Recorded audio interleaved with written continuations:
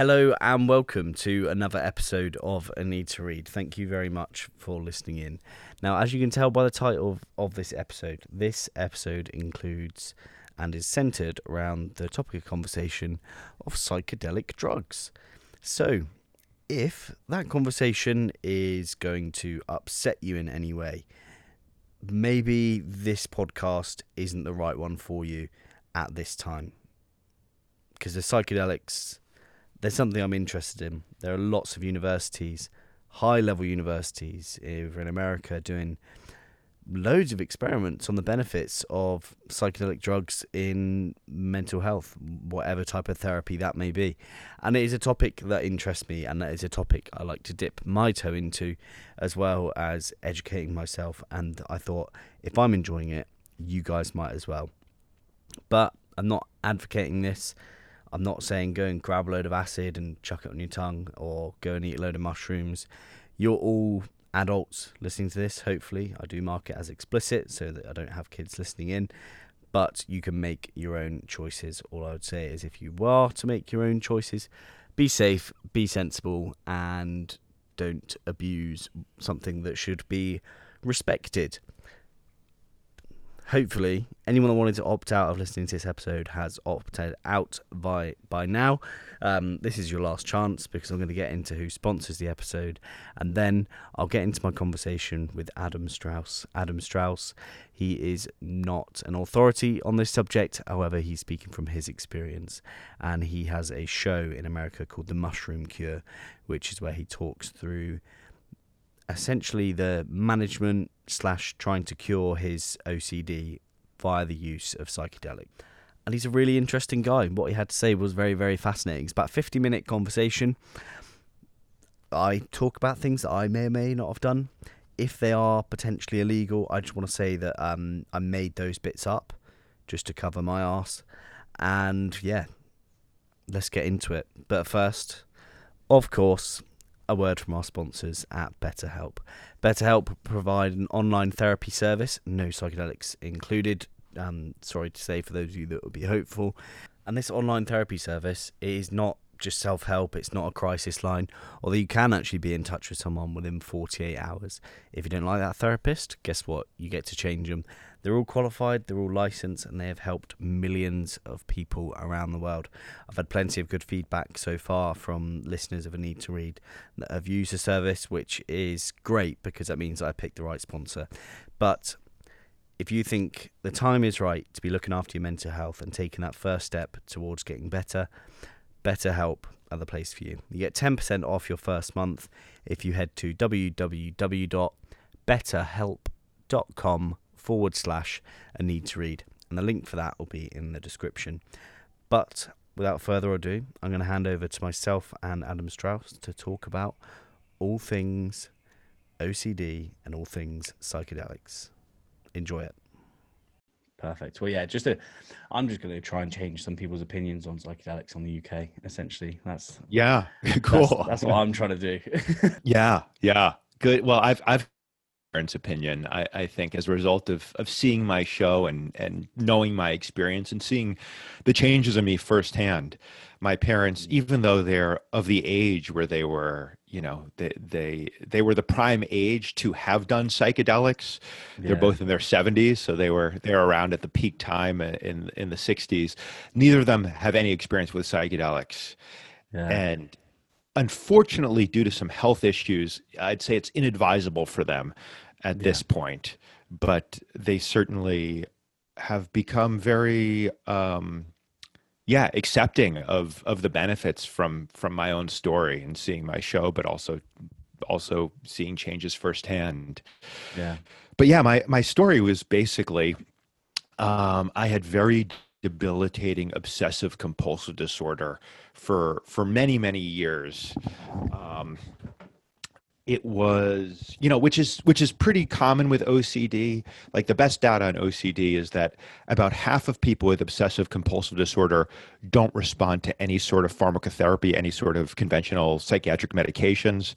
Yeah. The half who do respond, typically they see only about a 25% symptom reduction. So unfortunately, my experience, which is I was on every possible medication you could be on for OCD, I saw, I don't know, probably close to a dozen different OCD specialists over the years. And to be clear, some people certainly are helped by conventional therapy. The data are actually better for cognitive behavioral therapy than they are Mm. for medication. Medication, the track record with OCD is pretty abysmal. But having said that, I also want to say some people do benefit significantly from medication, from conventional medications for OCD. They're in a minority, but some people do. But most people don't. More people benefit from cognitive behavioral therapy, but even there, most people who have severe OCD see at best sort of a partial recovery. And I Yeah. really saw very little benefit from anything, unfortunately. And then I stumbled across this study. It's still the only study that's been published of any psychedelic for OCD, though now there are two more studies in the works. But this study, it was a very small study, only 9 subjects, but the results seem to suggest that and this was a study specifically of psilocybin, which is the main psychoactive compound in hallucinogenic mushrooms and magic mushrooms. Mm. So, yeah, the results were pretty remarkable. Everyone in the study had a significant remission of symptoms. Some people just for a day or two, but some people it seemed that it was more of a long term benefit. And so, even though I had very little experience in psychedelics, I was desperate enough that I figured I would try it. So, I embarked, as I like to say, on a program of vigilante psychopharmacology. I tried to cure myself. Yeah. And that's what the show was about. So I was and still am a stand-up comic, though, of course, in these pandemic times, I haven't been on stage since March now. Yeah. So I started talking about these experiences in comedy clubs, and it was interesting because people were pretty engaged just because the story itself was a pretty, I think, a pretty intense story, but it clearly was not stand up. There was too much Mm. story, not enough jokes. So then I turned it into a theatrical monologue, a solo show. And yeah, that show's The Mushroom Cure. And I've been doing it for quite a while. It's played all over this country. It actually had its premiere in the UK at the Edinburgh Fringe Festival Oh, nice. back in 2013. And yeah, and I, I, uh, I'm not averse to giving too much away. I will say the show is called The Mushroom Cure because it's the story of me looking for this sort of absolute cure, which is very Mm. much an OCD trait to kind of look for, this black and white thinking. And that's how I was looking at it. I was looking at it as if I can do the right dose of the right psychedelic in the right setting, I'll have this perfect experience and I'll cure myself. And it Mm. didn't work out that way. So, yeah. It's often the case, isn't it, with stuff like that? People are trying to put square peg round hole, as opposed with psychedelics. It's kind of one of those things that you just have to let. You have to just let it be and let sort of surrender to it, as it were. Yeah, the key word I think is surrender. So I was looking at it as kind of like you said, it's sort of like a control thing. Like this will be the ultimate way to control my OCD, and ultimately, it did help significantly with OCD. But as you say, it was less of a originally controlling it and more of a surrendering and allowing and letting go. Which with OCD, it's worth saying that actually is the way to freedom with OCD, even with cognitive behavioral therapy. The idea with Mm. cognitive behavioral therapy, which generally we can talk more about it, but it's not so much you're going to try to control your OCD symptoms. It's more that you're going to allow those obsessive thoughts and those compulsive urges to be there without trying to control them. It's very counterintuitive, especially for someone with OCD, where OCD, I look at it as an addiction to control, really. Mm. Yeah, I have ACT therapy, Oh, ACT, which is yeah. like an Yeah, yeah, acceptance yeah. and commitment. So it's just sort of letting stuff come in, being okay with it, and then getting on, as opposed to trying to like wrestle with the whatever it is for me, like anxiety and depression. Not necessarily anything like obsessive, but as opposed to like wrestling with the fear of what might happen or the sadness of what's happened before, just allowing that to be there and like giving yourself space to process it and then move on without kind of like judgment. Yeah, ACT is great. That was So the main form of CBT that I did was ACT. And so yeah, so the tricky thing for me with ACT is a lot of the A in ACT is acceptance. And ACT has all these great techniques to facilitate acceptance with the breath and visualizing things. But Mm. acceptance is a tricky thing because it's not really something. So I understood intellectually that if I could accept my unwanted obsessive thoughts and compulsive urges, they wouldn't control me the same way, because indeed it's the trying to control that is the OCD. So I understood Mm. this in my mind, but acceptance really is not something that you do with your mind. It's more of a sort of a physical, or you could say even a spiritual thing. Like you said, it's this Mm. surrender, this letting go. So ACT kind of gave me the template for acceptance, but it was actually while using psychedelics that I first had the real experience of acceptance. But it was during those psychedelic experiences that I actually referred back to the work I had done with ACT. Like I would be tripping Mm. and something would happen, an emotion would arise or an obsession would arise that I didn't want to be there. But I would use these ACT tools, breathing in the emotions I didn't want to be there, that sort of thing. And I found that they worked when I was tripping in a way that they never did when I wasn't tripping. And then gradually, over, quite a few trips, I started to learn how to apply the same acceptance when I wasn't tripping. It was kind of like tripping sort of gave me, in that psychedelic state, I first had a real taste of acceptance. And once I'd Mm. had that taste, I sort of knew what I was aiming for even when I wasn't tripping. So that was one way psychedelics were very, very helpful, was in Yeah. conjunction with ACT. Yeah, definitely. I've found that myself. I've recently done DMT, and I've Oh, found yeah. that's one you really like have to surrender to. And obviously the Yeah. whole point in that is letting go. And I've done it now a couple times. And the first time I really was kind of holding myself back, and then I kind of referred to like what I'd been through with therapy, like you say, about acceptance, and just being like, okay, this is it. Like, you're absolutely fine, by the way, Ed, and this is where it's going to go, and you just have to let it go there. And it was Yeah. at that point that things got like better. Yeah. Yeah.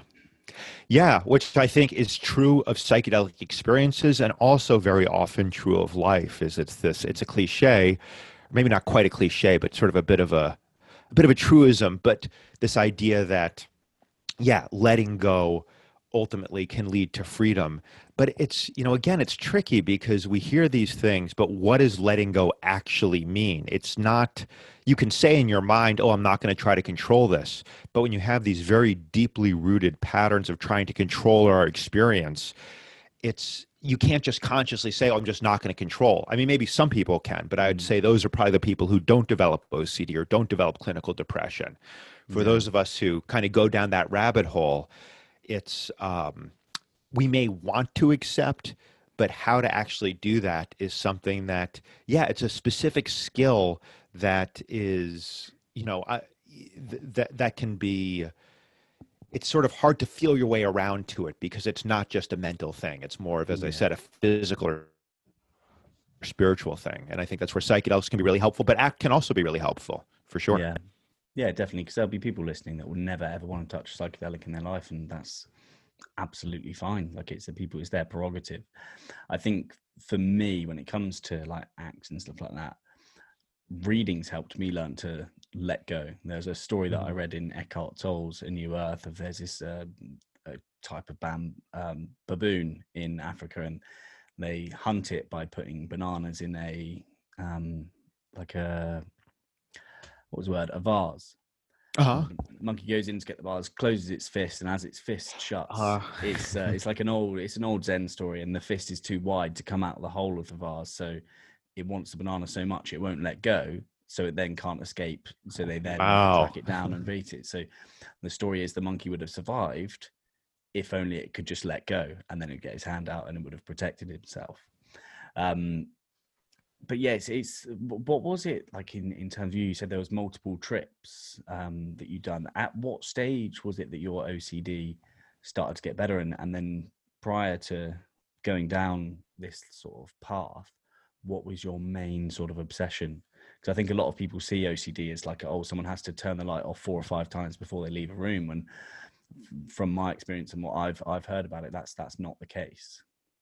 Yeah, I mean, for some people that is the case, but that wasn't mine. So, well, I'll address your questions in order. So in terms of psychedelics, um, actually, let me flip it because I think it'll work Yeah. better. If Yeah. Okay. yeah, yeah. So the symptoms for me, and I would say, to be clear, I am not cured. Mm. OCD is still a factor in my life, though much less frequently. Mm. And when it crops up, I don't go as deep into it. So it takes over Mm. less often, and it's less all consuming. But when it does flare up, it can be quite unpleasant, and it can sometimes be debilitating. The differences whereas before it could be, really just knock me out of commission for honestly weeks at a time. Now it's typically okay. I have a few hours, sometimes a day where I'm really getting into it and kind of really, really getting fixated. But I know what I have to do. And what I have to do is exactly what that baboon does, which is let go. And in the Mm. context of OCD, what letting go means for me is it means accepting that, okay, I'll try to work with your analogy on the fly because I really love that. I'd never heard that before, the banana thing. So the banana for me, and I'd say for everyone with OCD, is this feeling of certainty or security or safety, this feeling of, oh, I've got it right. So I look at OCD as I said, an addiction. This is not my own novel thought. This is a lot of people who know a lot more about OCD than I do Mm. view it this way. And I've certainly been influenced by reading and hearing others talk about it. So I don't want to claim credit for the addiction model of OCD, but I think it's a pretty brilliant way to look at it. Where if you look at an addiction, what is it? At root, it's an attempt to avoid pain that works in the very short term. That's why it's reinforcing. But then in the mid to long term, it actually creates more pain. So let's look at the classic example of an alcoholic. They feel shitty. They have a drink. They may feel a little bit better.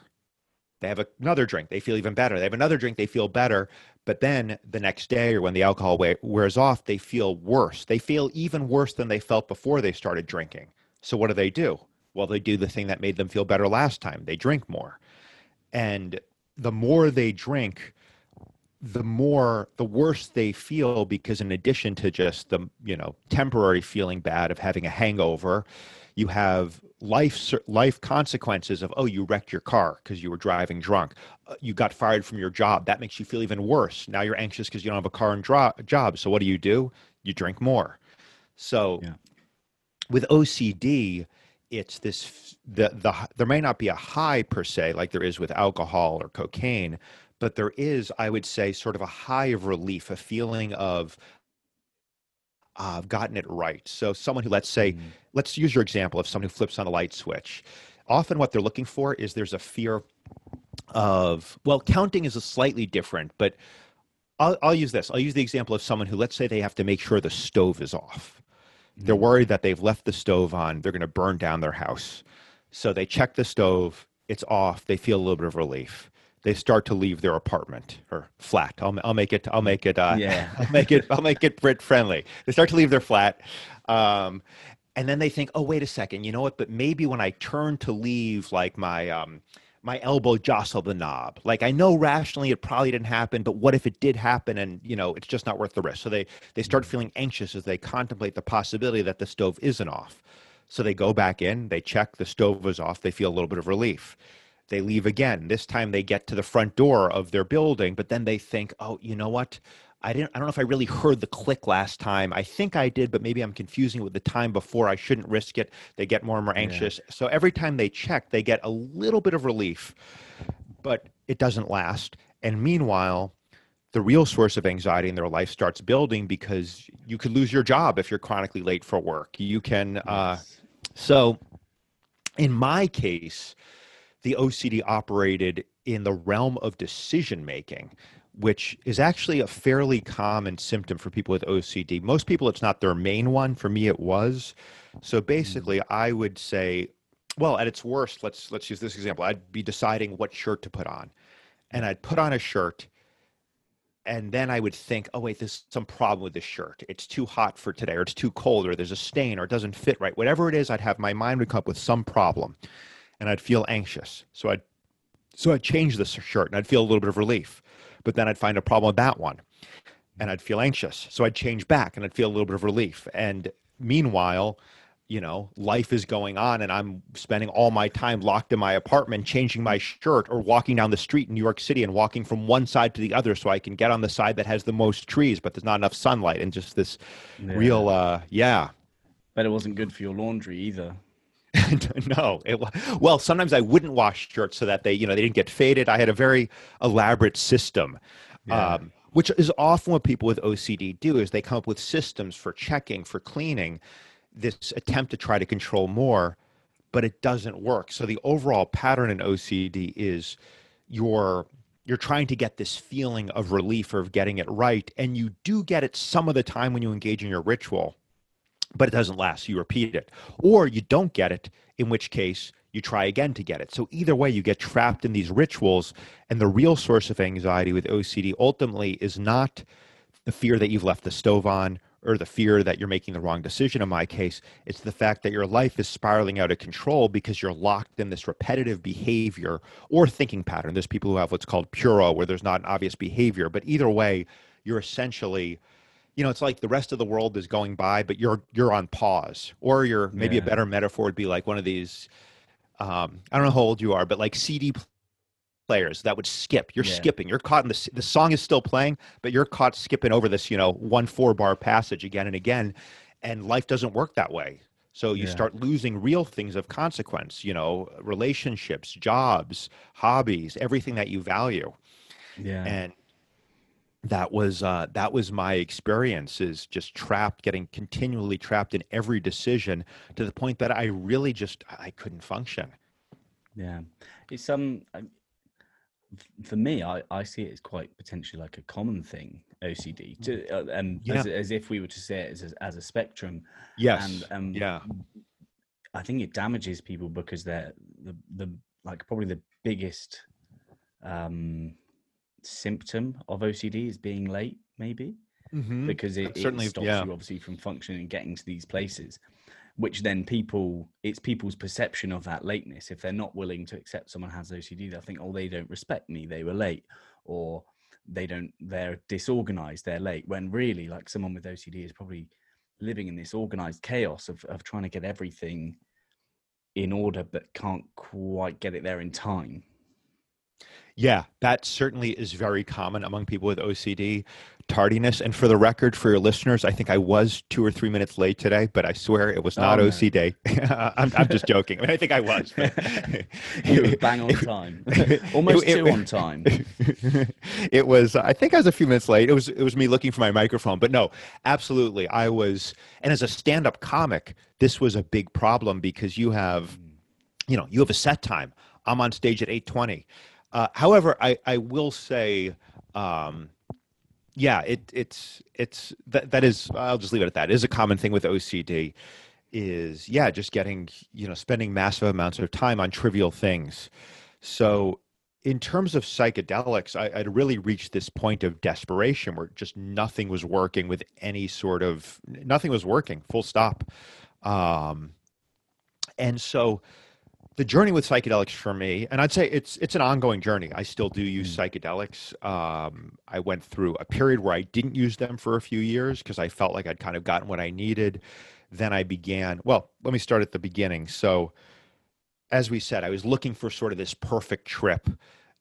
That didn't happen. But what did happen is, very much like you were just saying, Ed, when you were talking about your DMT experience, where it's kind of like you sort of have to surrender. Otherwise, the way I look at it is it's almost like that's probably too abstract of a metaphor, but essentially psychedelics, I think one of the ways they can be helpful and were helpful for me is almost forcing surrender, because I had experiences that were very intense and I tried to control, meaning that I tried to kind of not let my mind go wherever it was going to go, really try to sort of control my experience. Like, oh no, I don't want to think about that. Or there's a sense of, oh, there's something scary lurking beneath the surface of my subconscious, and I can't go there. If I go there, it'll destroy me. Yeah. And I had those sort of trips, and they were extremely unpleasant. And And so I learned by trial and unfortunately error that when I got into that place with psychedelics where it felt like things were overwhelming, just kind of let go. Let the current carry you when you're where it's going to carry you. It's sort of like being trapped in a riptide, at Yeah. the ocean, where if you try to fight against it, you're going to get pulled over. Whereas if you just let the current kind of carry you out, then eventually you can sometimes find an opening in the waves where you'll find your way to shore eventually, most often. So Yeah. so It's yeah, like and there were cliche of so it going with the wasn't. flow. Yeah, so it wasn't. I mean, and that's something that again, that's certainly cliche. Go with the flow, and it's easy to say, and it's the sort of thing where if someone had said that to me before I started working with psychedelics, I would say, okay, that sounds good, but what does that mean? How do you go with the flow? Yeah. Whereas I'd want like a 15-point list of exactly how to go with the flow. Where Yeah. psychedelics, it's almost like an experiential training for that. So it wasn't like I had one, climactic trip that fixed me, but there were a number of trips of really, yeah, that experience of surrendering, of seeing my fear, whether it was OCD fear or more general fear, or fear of the trip itself, fear of, oh my God, this is really intense. I don't know how it's going to go, and just kind of saying, okay, whatever happens, happens. I Yeah. can't control this, so I'm just going to surrender at a physical level, relax as much as I can, and trust. And finding that when I did that, there was a freedom there Yeah. that was very new for me. And then gradually learning how to do that same thing, that same just kind of allowing whatever's happening to happen in my body, allowing the thoughts to be there, allowing the physical sensations and emotions to be there, learning how to do that when I wasn't tripping. And so it was, I it was about 2 years of using psychedelics pretty aggressively, which is not necessarily what I would recommend to other people, No. but I was approaching this as someone with OCD where it was kind of like this, yeah, I'm gonna fix myself. It was a bit of an Yeah. obsessive quest, honestly. Yeah. The irony. And then once I did, yeah, it's yeah, and predictably, I should say this, I had some pretty terrifying experiences. I had one experience I talk about in the mushroom cure where I called 911 on myself, which is the equivalent of, I think is it 999? What's the emergency Yes. Yeah. Yeah. It's services number in 999 the in the UK? UK. Yeah. So, which is, yeah, so 911 in the States. And I called not because I wanted police to come to my house, which is what wound up happening, but because I had some burning existential questions and no one else was picking up their phone. And so there's a, Yeah. What were the questions? the first question, I have a transcript of this call, and the first question is I asked the 911 operator if she's God. so so Nice. that's how that's how the call started, and it ended with them showing up at my place. I did not give them my address; they asked for it, but I was calling from a landline, and they traced the call. Ah, okay. So I won't But reveal everything that happened with that episode, but suffice to say, yeah, I had some pretty harrowing experiences, but gradually I did find more freedom. And then I reached a point where I felt like, okay, I kind of got what I wanted to get from this, what I needed. And it felt self indulgent to continue using psychedelics. So I stopped for a few years. And then in the last few years, I've been working with ayahuasca a fair amount, um, mushrooms some, and yeah, I would say my use probably, uh, I don't know, maybe 3 or 4 times a year over the yeah. last few years on average is either ayahuasca or mushrooms have been the two that I've been working with, and yeah, and it's definitely a part of what I would consider my ongoing OCD recovery. Yeah, definitely. And it's nothing new, psychedelics, and that's something I've been learning quite recently. I don't know if you've heard of the immortality key. Graham Oh, Hancock did oh the yeah, I foreword know. for it. No, yeah. What is that? It's a one guy's quest. He's never touched psychedelics in his life because he wanted to keep his legitimacy whilst writing the book. And his name escapes me. It's Brian Murmaseki or something like that. Hmm. And he basically went on a quest to look at psychedelics and the origins of religion and Christianity. and his quest takes him all over Europe, specifically like Greece and Italy, because there's a temple called Eleusis, Yeah. around 400 AD, where a load of priestesses that would get ergot, which was a fungi that grew on barley and wheat. And they make it into this potion, and people go drink this potion, and they'd be in touch with the divine. Which, of course, anyone that's done psychedelics in the past, like you feel some sort of connection to something that's inexplainable. Yeah. And he looks like quite deeply into that in terms of how that influenced religion. And it turns out, around the time that Jesus was or was not alive and died, just after that is when they kind of shut down Eleusis. And at about 400 AD was when Christianity is pretty much stamped. All women out of the church, apart from nuns, but no like high priestesses or anything like that were there before. But it was a key part in, I would say, and at risk to offending any Christians, but like, it's in a book that I didn't write, the cult of Christianity started through these mass ceremonies of psychedelic consumption. And they've got these chemical archaeologists who found traces of THC in the I don't know what the name of it is, but when they swing sage in churches, there's a lot of traces of THC in there. So my short summary of the first quarter of this book is that they got a load of people really, really high and just told them about this new God that was there, and this new way of thinking. And I think it's similar to Charles Manson. Like, people are going to believe you when they're in that zone, that they just want to attach to an idea. Because that's obviously the dangers of psychedelics, is if you've got a psychopath at the head that's telling you something that isn't true.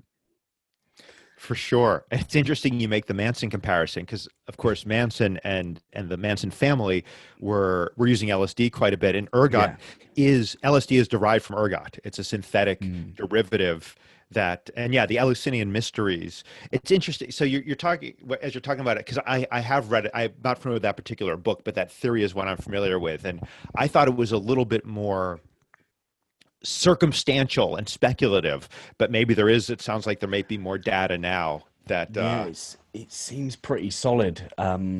Because I listened to him and Graham Hancock went on Joe Rogan. I listened to about 3 hours, and I was like, that's probably the best 3 hours I've spent in the last 2 months, is listening to that. So I've got the book, but it's very data heavy, so I'm taking it in 25-minute chunks on Audible, because I couldn't get a hard copy in the UK for some reason. But just on the subject of books, and we'll get back to obviously your experiences there. You mentioned about How to Change Your Mind on an email, which is a book that I have and I haven't touched on. But at what stage was it that you read that book, and in what way did that influence your journey? Oh, that was much later. That was I started my experiences were about a decade ago is when I started doing this. And I even first did the show in Edinburgh the first time, the early version in 2012, and they did 2013, whereas How to Change Your Mind came out in 2018. So I think it's a great book. And I actually have gotten to become pretty close friends with Michael Pollan, because he saw me doing the mushroom cure in 2018 and then sent out some nice tweets, and then actually reached out to me and I appreciated this. He sent me an email. We didn't know each other, saying some very nice things about the show, but also offering some very a good constructive criticism, which I think is unusual that someone will take the time to do that. And his criticism was spot on too. It was actually helpful to hear it. So I think it's a great book. It's the one I would recommend first and foremost to anyone looking to familiarize themselves with the space. In terms of, to be clear, he focuses on the history of psychedelics in the Western world, particularly the US, which is a very recent history. You're talking about from basically, Albert Hofmann discovering LSD in 1943, I think, 41.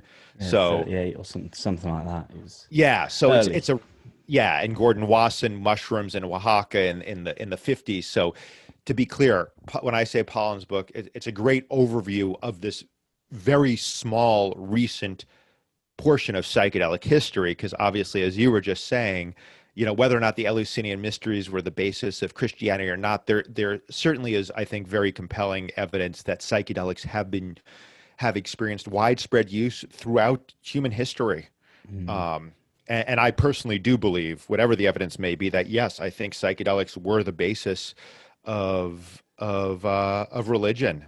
Yeah. And I certainly have gotten a lot more out of reading religious texts since my own psychedelic experiences.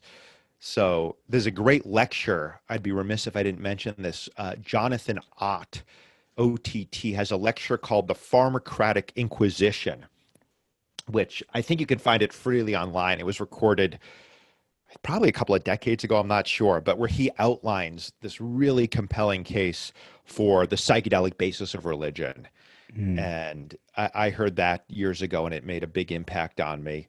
So, Yeah. but yeah, Pollan's book for me personally, it was my journey was already, you know, not You're already completed, but underway. well underway. But yeah, but just I think it's a great overview and a really fascinating overview of just the characters and the stories that have defined this movement in America and the Western world since, you know, over the past several decades, for sure. Yeah.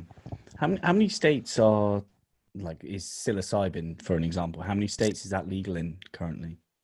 It's not legal in any states, but it's well, so and I'll have a different answer for you tomorrow at this time since it is election Yeah. day. So decriminalization is different than legalization. So legalization, like obviously it's legal for me here. I'm imbibing a substance right now. I'm drinking a cup of H2O, Mm. which is a substance and a fully legal substance. Um, so there's no place in the states where one can legally do psychedelics, but it has been decriminalized in a bunch of regions. For example, the first one was Oakland, California, I believe. Denver has decriminalized. So what decriminalization means is, yes, this stuff is still illegal at the federal level as well as at the local level. In Oakland, California, or Denver, Colorado, the local laws do prohibit use of this stuff. But by decriminalizing them, they're basically saying, they're telling law enforcement, this is a low priority. Yeah. This is not something that you should be expending resources on. And it's a toe in the, you know, it's a kind of a toehold to legalization. Yeah. And so there's a number. So Oregon has a decriminalization ballot. Washington, D.C. has a decriminalization ballot initiative. I believe there's, I don't know, a half dozen or so. It might even be more. Some at the state level, some at the city level. But decriminalization ballot initiatives on being voted on today. And I haven't been following it super closely, but I believe some of them are expected to pass. Oh, So cool. yeah, it's changing quickly here in the States, very quickly. And I know Yeah. in the UK there's been a movement to reschedule psilocybin to take it into a less restrictive schedule. I think so. I know one of my friends, therapists, is looking has signed up to be part of using psilocybin like in therapy, Mhm. and stuff like that. So that's one reason that I'm so interested in it, because I've read so much about the benefits of use in well, like just day to day normal therapy. But there's Yeah. studies where they like use that in, like end of life. People take psilocybin and like their practice of surrender, because I guess that's kind of what it is. It's putting surrender into practice Yeah, and being that's a accepting great way of to what put it. is. Yeah. And like a therapy. So what was that? In the Immortality Key, there was a woman who was about 3 months to live with cancer, and she had this crippling anxiety. She just couldn't get over the fact she was going to die, and couldn't get over it, which I guess would be quite common if you're faced with death. Whereas she then went and did a study, took some psilocybin, and then afterwards was absolutely fine. There was no fear at all. And I guess when you have a dose enough and you do surrender, things do seem a little less scary in day-to-day life. Yeah, well, I think at the very least, I agree. Often they do seem less scary. And I think a lot of that is because what we're scared of is not just the feared outcome, but the loss of control. Mm. And so by surrendering, you are no longer trying to control. And that's what's so destructive with addictions is like this is something that surprises a lot of people, but heroin itself is actually not a terribly dangerous substance. There's a danger of overdosing, absolutely. Mm. Um, and there's a danger of withdrawal. But people, in places like Portugal that have done decriminalization, where you're getting a consistent, I don't want to speak about this as an authority because I'm not an Yeah, authority, of course. but basically, so much of the harm of addiction does not come from the substance itself. Particularly with, again, heroin is a good example of a substance that if you have a consistent, um, pure supply of heroin and you're doing consistent amount, it actually, people are surprised to hear this. It is not organically unhealthy. It's not correlated with like bad health outcomes. What's Mm, correlated with bad health outcomes are withdrawal, overdose, all of that stuff. yeah, And ultimately the behaviors though that people engage in around their addictions to gratify them, yeah, can be very dangerous.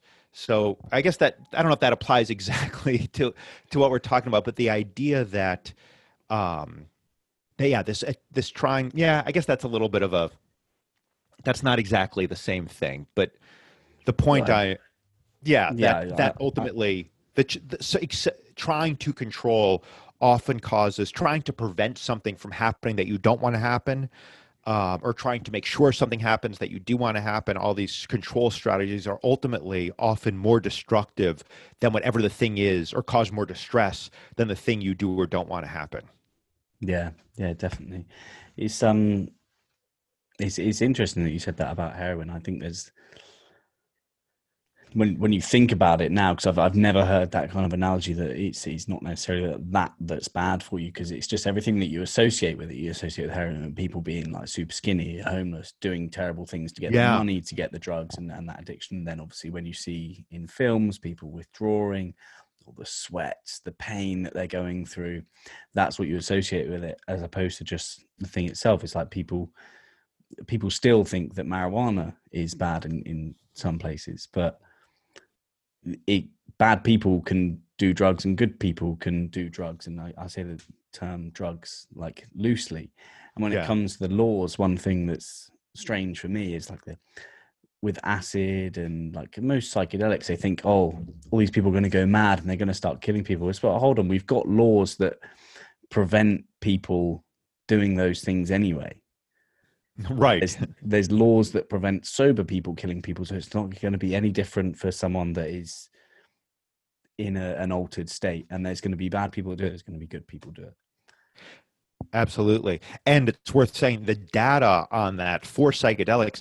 So interestingly, we know a lot more about the risks of psychedelics than we do about psychiatric medications. For example, I was on Mm. Prozac, Paxil, Lexapro, Zoloft, Effexor, Lamictal, all these things I was on, and we have very little knowledge about the long-term risks, because to get approval for those, the FDA approval in the US, I don't know what the corresponding agency is in the UK, but basically to get government approval, you just have to show safety data for like 8 weeks. Whereas Wow. psychedelics, we know the long-term effects because, ironically, because these drugs were demonized, there was so much money spent studying the supposed harms of these drugs that we actually know that the harms are relatively minor in most cases, and it's Yeah. actually sped up legal approval. So here in the States, um, MDMA has been given approval for breakthrough therapy designation, meaning it's kind of fast tracked for PTSD. And Yeah. part of why that happened was there have been all these studies where researchers, in the 80s and 90s, and even more recently, where researchers were trying to look for how harmful MDMA is, and they generally didn't find it. Now, MDMA can be harmful if overdone, Mm. much more so than classic psychedelics. But even Yeah. MDMA, if done in moderation, um, so yeah, the actual, the fact is, people don't take LSD and jump out of windows because they think they can No. fly. People don't take mushrooms and, whatever, go on a rampage. The safety profile of this stuff is actually very high, which doesn't mean that they shouldn't be used with a great deal of respect and caution. Of course, Yeah. these can occasion these powerful experiences, but the risk profile is favorable versus a lot of prescription drugs that people take without thinking about it. Yeah, definitely. I like that word respect. I think that's probably the key word, the respect and caution, because you have to realize this thing can alter your state of consciousness, and you will see things that you can't see normally. If you shut your eyes, like, you will see things you could never imagine, and you've got to be careful. I think, like, and like you say, respect it. One thing I'd just like to touch on, and I know you said you read the book quite a long time ago, but it was the Breaking Open the Head. You said you'd read that about 10 Yeah. years ago, does that coincide to when you went on this journey? Yes, it does. It does very much so. So yeah, that book was influential. It was by a guy named Daniel Pinchbeck, who's also become a friend in full disclosure, but Oh, really nice. it was his journey of trying different psychedelics and kind of, for me, it was the first time really reading about these experiences. He's a very good writer as well. So it I it's hard for me to say exactly how it influenced me because I was already committed to trying to cure my OCD with psychedelics at that point. Yeah. But it did open my eyes to the range of different psychedelics that are out there and some of the differences. He talks about iboga, which is one that I've not tried, though I am curious to try it. I believe he talks about ayahuasca, which I certainly hadn't done at that point in time. Various synthetic research chemicals invented by Alexander Shulgin, which I did wind up having a fair amount of experience with. So, yeah, I wish I remembered the book better, but what I remember Mm. clearly is it was eye-opening just hearing someone like a really good writer, because unfortunately I think a lot of the psychedelic genre has been, people us online on Arrowhead. And listen, I've read tons of trip reports, and something can be fascinating, but a lot of them can be kind of these sort of bloated, poetic, fantastical. It's kind of like telling someone about your dreams. It may be very significant to you, but it's often not that interesting to other people. So, Yeah, it's uh, always boring when someone says, "Oh, I love that." I don't know if you've watched it, but Ricky Gervais's Afterlife. There's no, no. it's an Yeah. excellent series, but his assistant comes up to him at work and says, "Oh, I'll tell you about this dream that I had last night." And he goes, "Oh, I don't know if it was Immanuel Kant or Seneca that said it, but whoever tells you about their dreams is really fucking boring."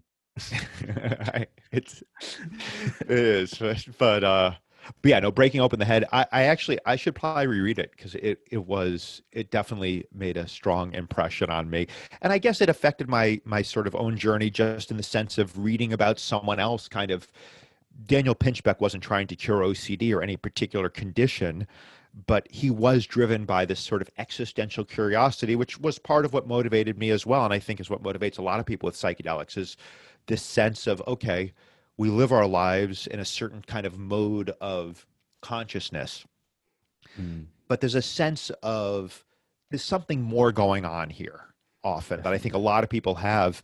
And to me, some people will say, oh, you should only use psychedelics for therapeutic use. I don't agree with that at all. I think curiosity, I think, is a perfectly valid reason. I think we're on Yeah. this planet for a limited amount of time. And for some people, and I very much consider myself one of those people, there's just this drive to want to experience different things for the sake of experiencing them and broadening horizons and hopefully gaining some clarity. And to me, psychedelics are a uniquely powerful tool because they do shift consciousness in a fundamental way that nothing else does. Mm.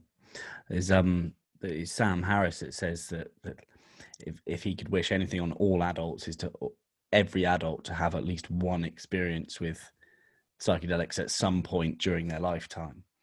And Yeah.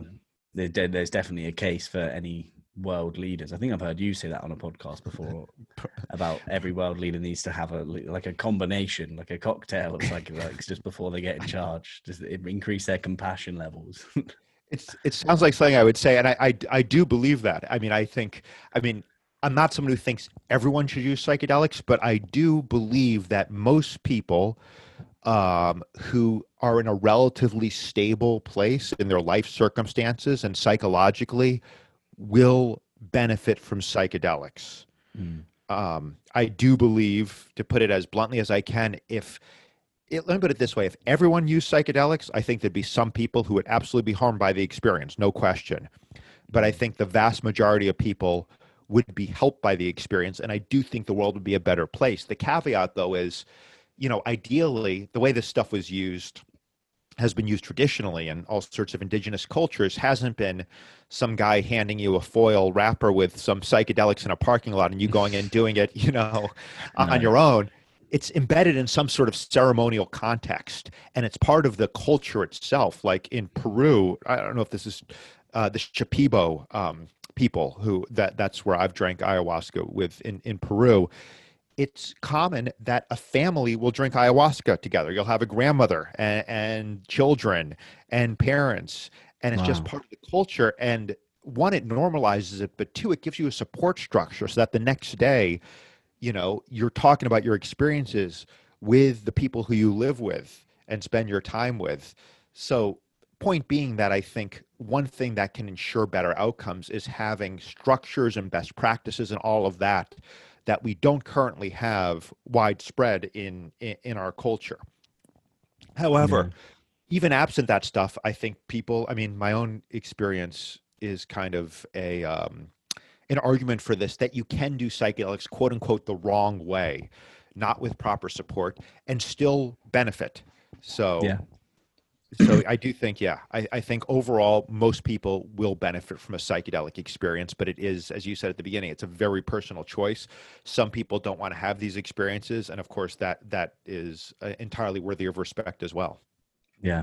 Yeah. Definitely. Well, it's interesting. It's been great chatting with you. I don't want to. I hope you're not going to be glued to the TV today on Well, election day. I scheduled this today partially because, well, I have some other stuff later this week, but also I was like, you know what? I don't even want to be thinking about the election until the evening when there's actually some results. Yeah. Because, yeah, talk about surrendering and not knowing what's going to happen next is. Yeah. Today might be the perfect day uh, to to take a trip, but where it could be. I think for me, it would probably be too much. yeah, but, but for some definitely. people, yeah, we're definitely, it's definitely going to be a journey, one way or the other. Yeah, definitely. Well, look, Adam, I really appreciate your honest answers to questions and the great insight that you've given to your journey with things as well. But where can people find you if they want more? Right now, you can find me in my parents' basement. That's where I. No, it's. I actually am at their house right now, but I'm in their attic, so it's a little better. That's all right. I've been, Gone up in the I've, world. I've been here for.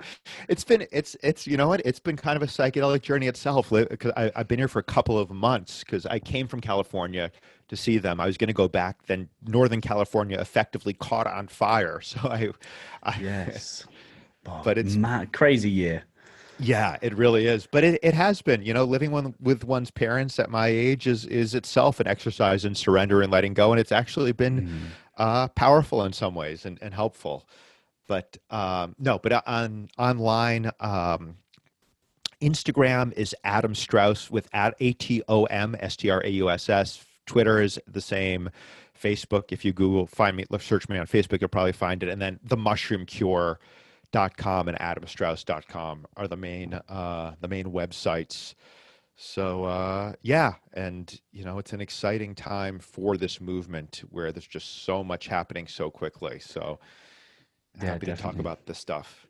Yeah, perfect. Well, thank you very much for coming on. I'll press stop. And well, any final words, actually? No, well, thank you for having me. I've really enjoyed this conversation, and it's any final words? Yeah, I'm not going to No, kill you. I promise. it's a lot. It's a lot of pressure, but I would say no. I'd encourage people. I think with psychedelics and life in general, not that I'm an authority on either of those things, but to yeah, find their own way with this stuff because I don't think. I remember I heard Graham Hancock. I think it was on Joe Rogan a few years ago, and he was one of these people who was saying, the only way you should do psychedelics is like with a shaman and in ceremony. And it Mm. really annoyed me because I was like, well, that's the way you've done it and it's Yes. worked for you. But I think there is a risk with psychedelics where they can be very mind opening, but then sometimes they can encourage this mindset with, oh, I've kind of figured it out and I know the right way now. So I always am careful to hold myself out as, I'm not an authority. I'm one guy who's, use psychedelics in certain contexts to try to help myself, but I think this is something in life in general, but especially with psychedelics. I would say there is no ultimate authority, but we do have the ability to change our conscious experience of life. And I think that's a powerful thing, not to be taken lightly, but something that can be profoundly helpful for many people. Yeah, yeah, definitely. Well, thank you very much for that. Yeah, thank you. Well, thank you very much for listening to that episode, guys. I hope you enjoyed it. I hope it was as interesting for you to listen to as it was for me to record. Like I said, you can find Adam on Instagram. That is Atom Strauss, Atom Atom Strauss with 2 S's at the end, and it is the same on Twitter, but just chuck an extra S on the end there. I'll put a link to his socials in the description below. But if you wanted to have a look at the book that we were talking about there, the book was How to Change Your Mind. So that'll be an introduction to essentially what a psychedelic could do for you. It's by Michael Pollan. Adam obviously said that was a friend of his. It's a book that I've got at home out of pure interest. I haven't gone too far into it. And the other book that I was talking about was The Immortality Key. That's something that I've been listening to. It's just really, really stat heavy. But The Immortality Key is by Brian C. Muraresku, which to me is Muraseki, and I could be wrong there, but that is a fascinating book about the sort of psychedelics role in the origins of religion. Or if you can't bother to get the book, the episode with him, Joe Rogan, and Graham Hancock was amazing. It was probably the most interesting 3 hours of my year so far. But that is it from me. Thank you very, very much for listening. I'll be back with a few book reviews. I've been just finished off a brilliant book, which you'll be hearing from soon. But if it's your first time here, give us a follow on Instagram. It is at a need to read with the number 2 and not the word. But if you've been here for a while, then I hope you're all right. Take it easy. Love you. Bye.